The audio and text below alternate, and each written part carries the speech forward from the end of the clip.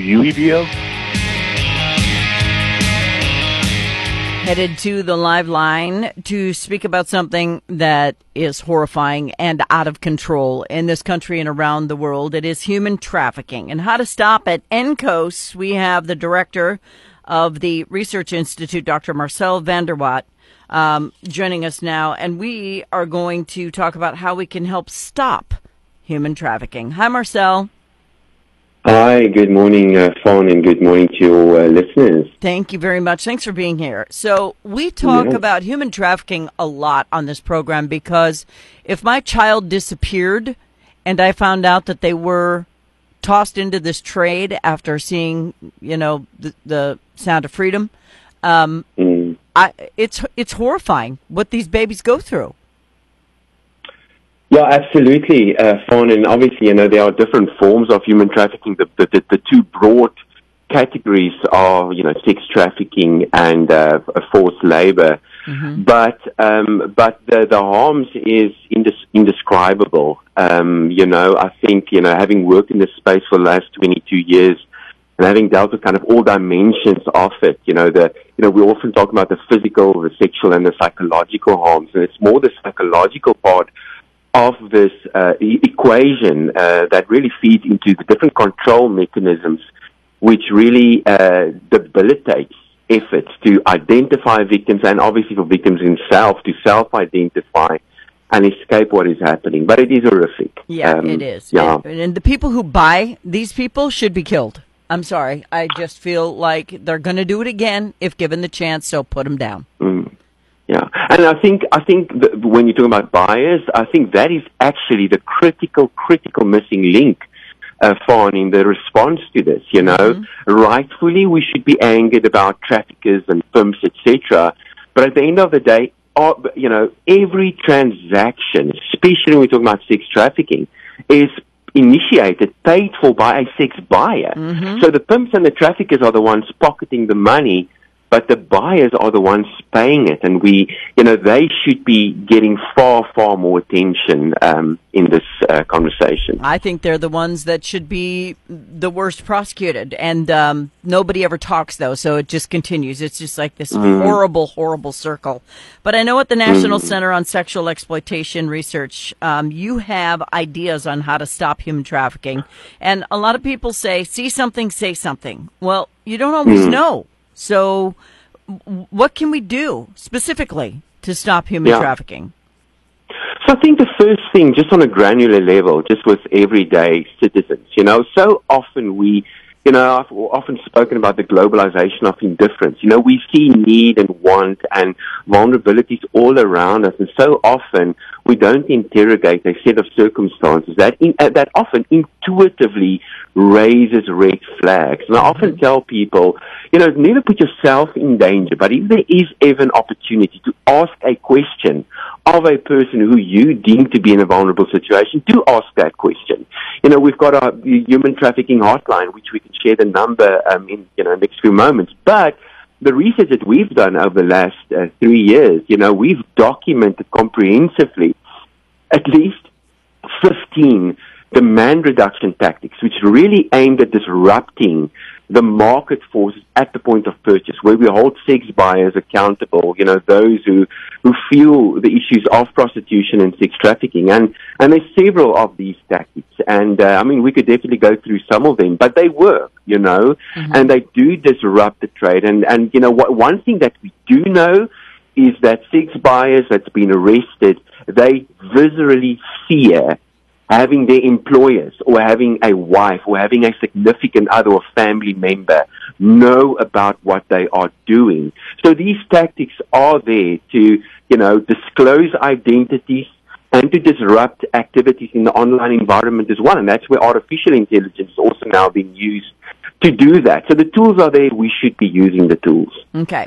So me as just, Fawn Reagan in Missouri, if I saw a little girl with somebody who I thought she didn't belong there, if they happened to be of a different color and I said, is this your daddy or is this someone you actually know? Then everybody screams racism, even though the little girl might be in trouble. So a lot of people won't say something if it's that kind of situation. And we need to erase that. The welfare of the child is more important than your weird, insane preoccupation with race, because that child matters. Even if she's not in trouble, if it looks weird, then say something.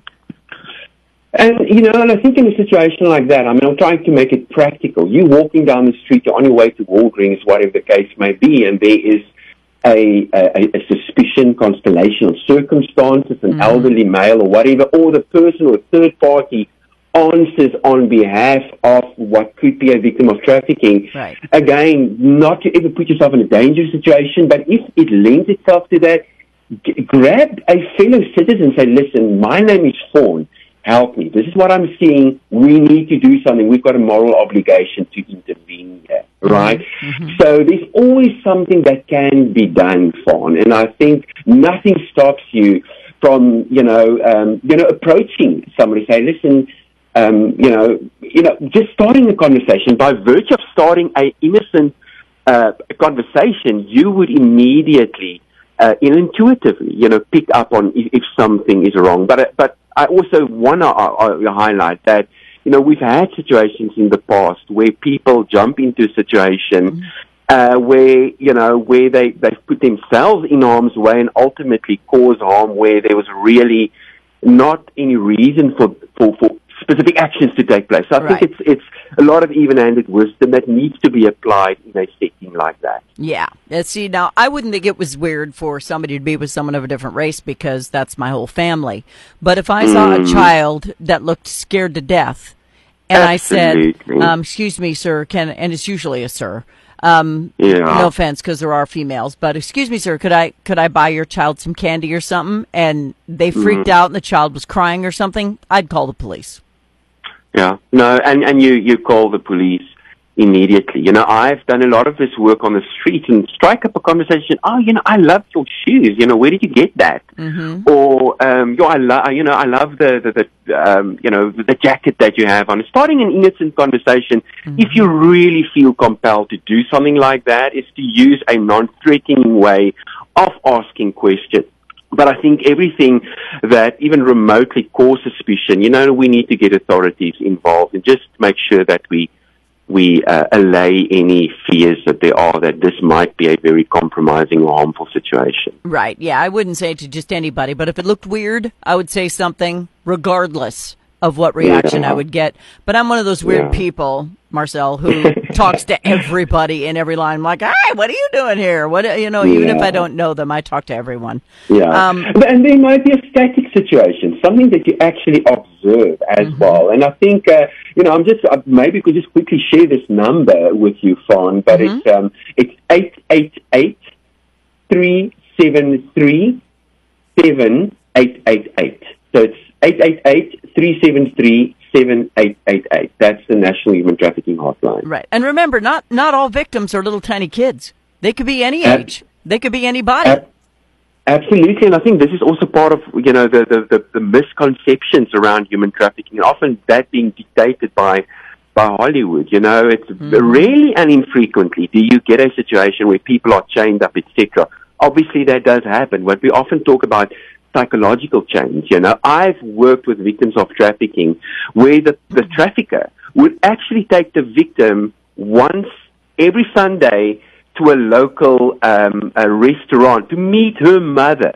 So that's part of a much larger scheme where there's subjugation and psychological manipulation, So, and most people will never even see some of the red flags in a situation like that. I'm telling the story just to say that many victims don't self-identify or they don't consider themselves to be a victim.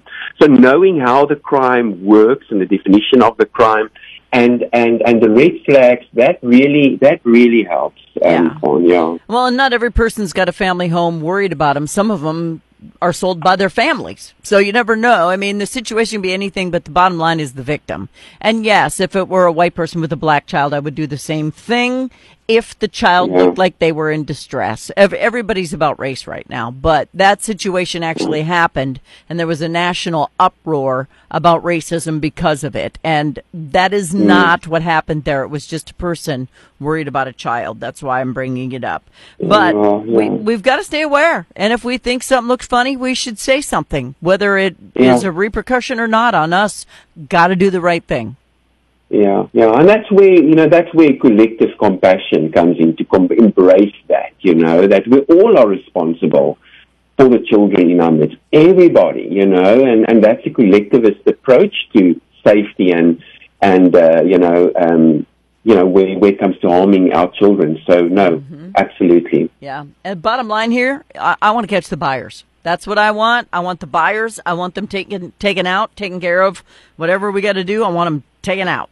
Dr. Marcel. Yeah, and the encouraging part is federal penalties on buyers, wittingly, unwittingly buying victims of trafficking. That averages between 12 and 15 years. Not enough. So there's definitely penalties for them as well. But it's a moving conversation around the complicity of sex buyers. So it's moving in the right direction. Put them down like dogs. Dr. Marcel Van Der Watt, Director of the Research Institute with NCOS. How to stop human trafficking? Give that number again. 888-373...